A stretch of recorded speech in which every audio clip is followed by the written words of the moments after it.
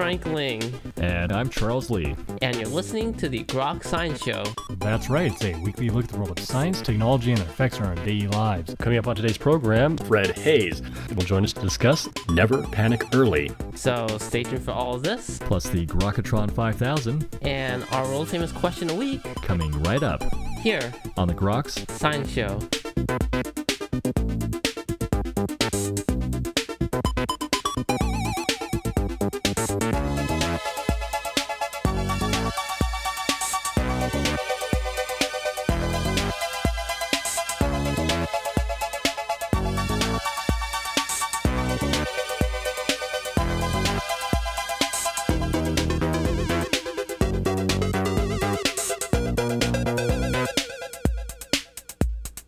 Welcome back to the Groks Science Show. Well, career in space exploration has accomplished one Mr. Fred Haise, the backup lunar module pilot for Apollo 8 and Apollo 11, for serving as the lunar module pilot for the Apollo 13 mission. He worked with NASA for 9 years after Apollo 13, serving on the backup crew for Apollo 16 and commanding free flight test missions for the Space Shuttle program. He's penned his new biography, Never Panic Early, an Apollo 13 astronaut's journey. And Mr. Haise, we're so pleased to have you today on the Grok Science Show. Thank you. Happy to join you. Well, this is a fantastic accounting of your life, the insights into the space program, and you grew up in Biloxi, and I'm curious how that shaped your outlook and eventually going into the space program.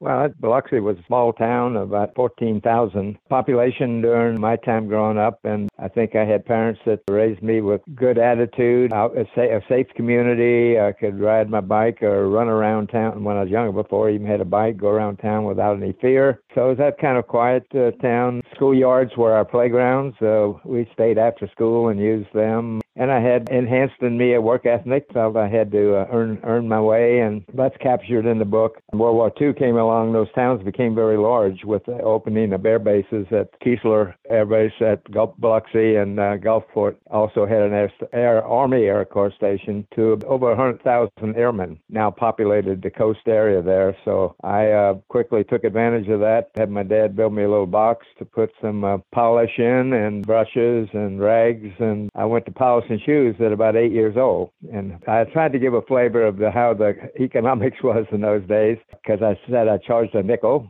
which I did, and pointed out that a nickel got you 5 of these small Tootsie Rolls, RC Cola drink, or a very small Hershey bar. And so, I tried to point out that life was simple and economics and cost of things was considerably distant to what we have today. It's changed dramatically. Primarily, the tourist business has grown, which it wasn't large then. There were only about 3 major hotels that sponsored conventions and that sort of thing, plus a lot of tourists during the summer. And sprung up is casinos all the way along the coast, from Bay St. Louis to Biloxi. There are quite a number of casinos. Obviously brought in a lot of outside traffic and people, and a large workforce. That's hired, obviously, increased that part of it. So that's been a major component now of the economy for the Mississippi Gulf Coast that wasn't there before. Then undergoing naval aviator training and serving as a U.S. Marine Corps fighter pilot. How did that all come about? Well, that was by sort of an accidental transition in my career path. I had intended, because of my interest in high school, working on high school newspapers as a sports editor, and then working summers for the local Biloxi Gulfport Daily Herald newspaper, I got interested in journalism, went into 2 years of the first 2 years of college majoring in journalism. And again, on newspaper for the school, I was sports editor 1 year and editor the next. This was a junior college, which today are called community colleges.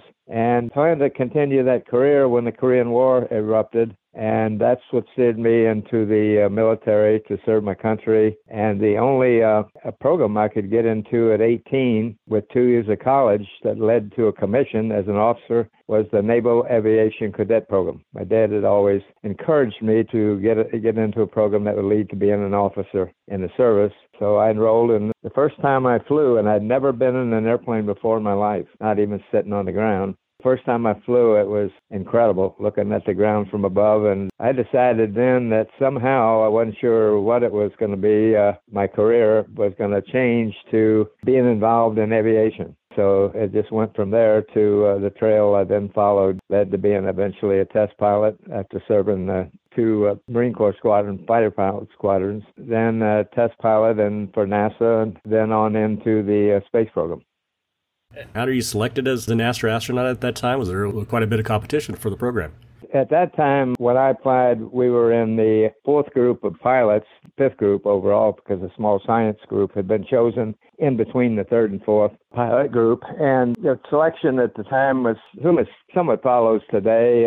We applied, of course, and had to have list references and that kind of thing in a written filing. And NASA chose the ones out of that first filing that roughly had certain criteria, your weight and your size, and you could fit in a capsule, and your flight experience and that sort of thing that would be good to have, including test piloting experience. From there, in my case, with my selection, I think that was about who applied initially, may have been several thousand, but it was whittled down to about 500 and something pretty quick based on that. Some of those criteria, many were eliminated. And then of the 500 and something that survived, you went then into a week-long physical with the Air Force Medical Facility at San Antonio, and then you went through a series of meetings at near what was then Manned Spacecraft Center, now Johnson, and a hotel with some written essay type stuff and appearance before a board, questioned about some technical information, and I think primarily to see how you came across on your feet, how you might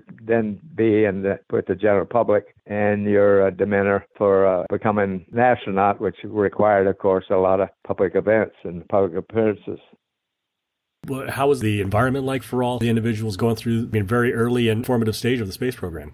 Well, when you join, you're a part of that selection group, which was nicknamed, in our case, the original 19, because there were 19 of us chosen. And we went through sort of a planned training curriculum that NASA had laid out for when you entered the program. So we didn't immediately go on to missions. We had some classroom. We visited plants where the spacecraft were being built. We visited the NASA centers that were going to be involved, in our case, in the Apollo program. When we came aboard, Jim and I was more than halfway through. And so we were clearly going to, if we participated in missions, it was going to be in the Apollo program. And we had geology field trips, quite a number during that period, which was supposed to be about a year. But I got pulled off, as many did, just for special assignments under a support crew, needs for missions that had become real. And the prime crew and backup crews of those missions were very busy in training. So to handle some things, they needed support people. And so some of us were assigned in that role, which I was initially, to what turned out to be the first mission that would fly in Earth orbit with a lunar module. Jim McDivitt was the primary commander. And with his instructions, Ed Mitchell, who was also assigned at the time, we spent the next year at Grumman Corporation in New York, following the final manufacturing and testing of the lunar modules. So we were up there essentially day and night. Occasionally we get to cycle back home for a weekend during that year in 1967. That fateful flight, Apollo 13, there was some shuffling around with the crews for the flight you were on there. Right. Well, the support crew on what was then Apollo 8 and Apollo 9 to follow was going to planned to fly another Earth orbital mission with a lunar module. They would have two of those missions in the normal plan. But then the lunar module schedule kept slipping, had delays in getting delivered to Kennedy, where it would get ready for launch. So as a fairly dramatic shuffle, NASA management, mainly with George Lowe's urging, on the assumption that Apollo 7, the first time the command module flew, was successful, and through all the test trials they put it through in Earth orbit, then Apollo 9 would go to the moon with just the command module. And with that result of that mission change, Apollo 9 actually then became Apollo 8, and Apollo 8 became Apollo 9 because Jim McDivitt decided to stay with the LEM because he'd had so much time and experience getting ready for that first lunar module flight in Earth orbit. And I got assigned to that crew because of the circumstance of Mike Collins having a medical problem and got moved off the prime crew. Jim Lovell, my later commander, moved up to the prime crew of Apollo 8, and I was moved into that slot and as a backup crew. So my first crew assignment was for Apollo 8, the mission that went to the moon, backed up Bill Anders. And following that, I shuffled again as a backup crew to Apollo 11, backing up Buzz Aldrin, because Mike Collins by then had overcome his medical problem, and Mike was in the group ahead of me. and had seniority, so and it got bumped from the prime crew before. So he got to fly to the moon the first time on Apollo 11, and I was the backup to Buzz. Well, then we were aligned, because normally you cycle 3 flights, 3 missions. So, if you flew 8, you'd be back up on 11 and then fly 14, which is what we thought we were going to do. Jim Lovell, commander, and myself as lunar module pilot, and Ken Manningly as the command module pilot. But then circumstances there was going to fly 13. Al Shepard, Stu Roos, and Ed Mitchell. Both Ed and Stu had never trained for a flight before, so a lunar flight. He was the backup on 10. So they wanted to give them more training time. And as a result, they asked Jim if he'd mind moving a mission ahead. And he, of course, said yes. The sooner you fly, the better. So we ended up not flying 14, but flying 13. So there you were on 13, and probably a lot of people have seen at least parts of this or have seen it dramatized. I wonder if you could explain your experience of how you felt when these problems started to arrive and working through the issues that arose on that flight. Well, the problem that arose, this big bang that we heard and felt the reverberations and some motion of the spacecraft that were, in this case, the command module and lunar module were mated together. We did not know exactly what had happened. In fact, truthfully, the real causal effects and what happened weren't found till after we splashed down, with looking at a lot of data from Kennedy spacecraft testing and getting ready for launch of the vehicle, that sort of thing. But we knew initially when I got back into my normal position in the command module, in the right couch, and looked at the instrument panel, it was obvious we had lost tank 2 of the oxygen system. We had 2 tanks. Tank 1 appeared to be fully intact. It took some time for the slow leak that for some reason we never really ever understood developed and showed itself in some of the instrumentation and meters we were looking at. It was not life-threatening. If that tank had not leaked, we would have just stayed fully powered up. But the thing I did know, without referencing mission rules, was that loss of 1 oxygen tank meant an abort. And I knew we would not even go in the lunar orbit, much less land on the moon. So I was just sick to my stomach with disappointment, because I'd done all that work, training through 2 previous missions to go do everything to get ready to go fly, and then got to watch somebody else go fly. And here was my big day, and it was gone in an instant. How we get home, we'd been just normal, fully powered up, and we'd had a full serviceable command module, and it had been a fairly routine but boring, disappointing trip back home.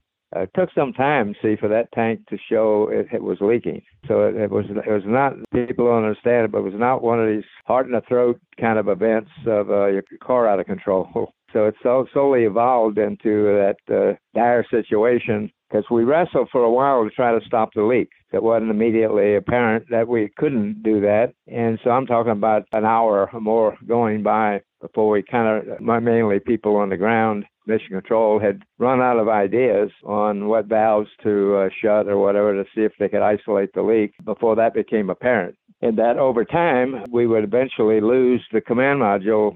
We couldn't keep it powered up because without oxygen, you couldn't run the fuel cells, which is the primary power source. And you couldn't keep running because the 3 batteries were very small and meant to support entry if you should get back to Earth. So we had to shut down the mothership, which was, I didn't, but Jack Swigert did, which was never intended to ever be done. While Jim and I powered up the lunar module to support life support, provide communication and all the system support we needed during the ensuing 4 days.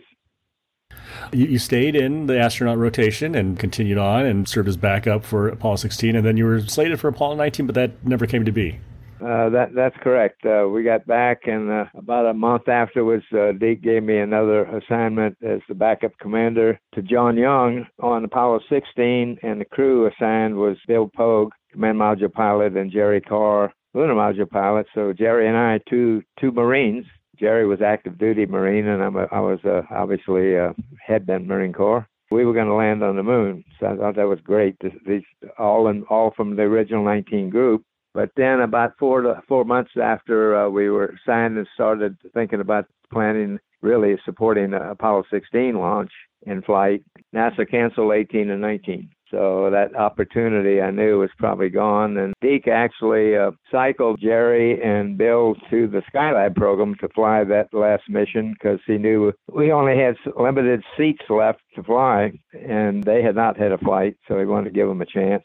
So they left me, and I inherited Stu Russo and Ed Mitchell, who had just come back off flying the Apollo 14 mission. And we completed what you call a deadhead backup crew assignment on 16. And, of course, the hope I had to go back to the moon was gone.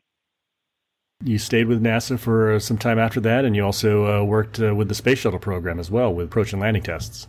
That's correct. The shuttle vehicle fit more, particularly the orbiter part of it, more with the work I had been a part of at Edwards, where we had at NASA Flight Research Center as a NASA test pilot, which I was for 7.5 years before joining the astronaut program. You know, we'd done experimental airplane tests before my time there, all the X series, and then, of course, the X-15 program was underway while I was at Edwards. So the shuttle was more akin to the experience and what I'd seen, at least, and been involved in not flying. I didn't fly the X-15, but in supporting the missions was more akin to that than a capsule. Also, to get a little bit in the program management experience. So I briefly, for 4 years, left the astronaut office and went to the orbiter project office, working for Aaron Cohen, who was the leader at that time, to be involved throughout the early, not just the testing, but the early design development of the space shuttle system, and particularly the orbiter, and then following through on the testing of the vehicle to get it ready for flight when I was named to one of the 2 crews that were going to get to fly Enterprise, the very first orbiter we built. So that was kind of a womb to tomb experience for me to be from day one when the proposals came in, evaluating those proposals from 4 companies to decide who we would pick to build a space shuttle system, and then be in the program management office and roll through the design development of the vehicle, then moved back to the astronaut office to be one of the 2 crews to fly the very first orbiter. Curious what your perspective is on NASA today, or spaceflight has certainly changed quite a bit, and now we have private enterprise in the mix. What do you make of all this? What do you think about the future of where spaceflight is heading? Well, I think NASA has done a great job with the funding available to continue the world of exploration with the things sent to Mars, robots that have been very productive, one still operating, and even a little helicopter still flying occasionally there on Mars. Earth orbit assets, satellites with Space Telescope, which has had an incredible career, and the new XF or whatever that just went up that can look and see even further than Space Telescope out in the universe, is up and is operating now. And other satellites that have done more reconnaissance, if you will, collecting data that's been applicable in understanding Earth warming and that sort of thing, collecting data. And things we've even sent, and the European Space Agency has, and I think China even has had one that's visited asteroids and comets and meteors, and we even have one that's bringing back a sample we took from one. So that part of the world has, I think, continued on and done well with the funds available. Beyond the International Space Station, which has had people in it since, I guess, 2000 now. It's been constantly manned for going on 22 years. It's been in operation with more for an experimental laboratory on orbit. Beyond that is, of course, the new mission named Artemis that's going back to the moon, to land on the moon. And I think the planned site is near the South Pole, where reconnaissance there and satellite reconnaissance has said that there's probably ice, which would be a nice thing to have, which has obviously ice is a mix of hydrogen and oxygen, which can be used for not just life support, but make propellant for things that may eventually, if you had a moon base, you would assemble and launch from there. So that's the kind of prospectus. And of course, the longer range hope is to get people on Mars and maybe use this initial impetus, Artemis, put people on the moon and then maybe grow into a moon base to go from there to missions that would go to Mars with people. Do you have advice for people if they're interested in space and the space program? Any advice from all your years of experience that you could give them? Well, from my standpoint of my career, which has been 88 years old, and I can only feel and tell people I'm blessed, no question about it, and very happy with the opportunities I've had and experiences I've had, which have been rewarding, have been at times exciting, and I got no complaints about the life I've had. As to advice I give, obviously for people who are so inclined, and that's a key thing about when I talk to children, particularly up through high school, is to try to capture what the talent you have, the talent you've been blessed with when you're born, and how to best figure out how to apply that talent into a profession. And it may not be the space program, which normally is, at least the active players design, developing, flying spacecraft or airplanes, for that matter, are going to be more technically oriented people. So if you don't like arithmetic, you probably don't want to. Any of those is a career. Although NASA overall employs all sorts of careers, clerical, financial, you name it. So it's not just the technical people. But try to make the best of the talent you have in a direction, and that will enhance and make it easier with whatever hills you have to climb and to get the resume to qualify. College education or technical training, that'll make it seem easier and enjoyable. And of course, when you go to work in that kind of career with where you have that skill, you will enjoy it a lot more. It'll be a lot more fun and going to work every day. Well, we were just talking with Mr. Fred Haise. He has penned the new book, Never Panic Early, an Apollo 13 astronaut's journey. Mr. Haise, thank you so much for joining us today on the Groks Science Show. Very glad to join you. Good to replay some of that past. All right, thank you. And that's all for this week's edition of the Grok Science Show. Make sure you tune in next week for more from the world of science and technology. If you'd like to contact us here, you can email us at science@groks.net. For Grok Science, I'm Frank Ling. And I'm Charles Lee. Make sure you also see us on the web at www.groks.net. Have a great afternoon and keep on grokking.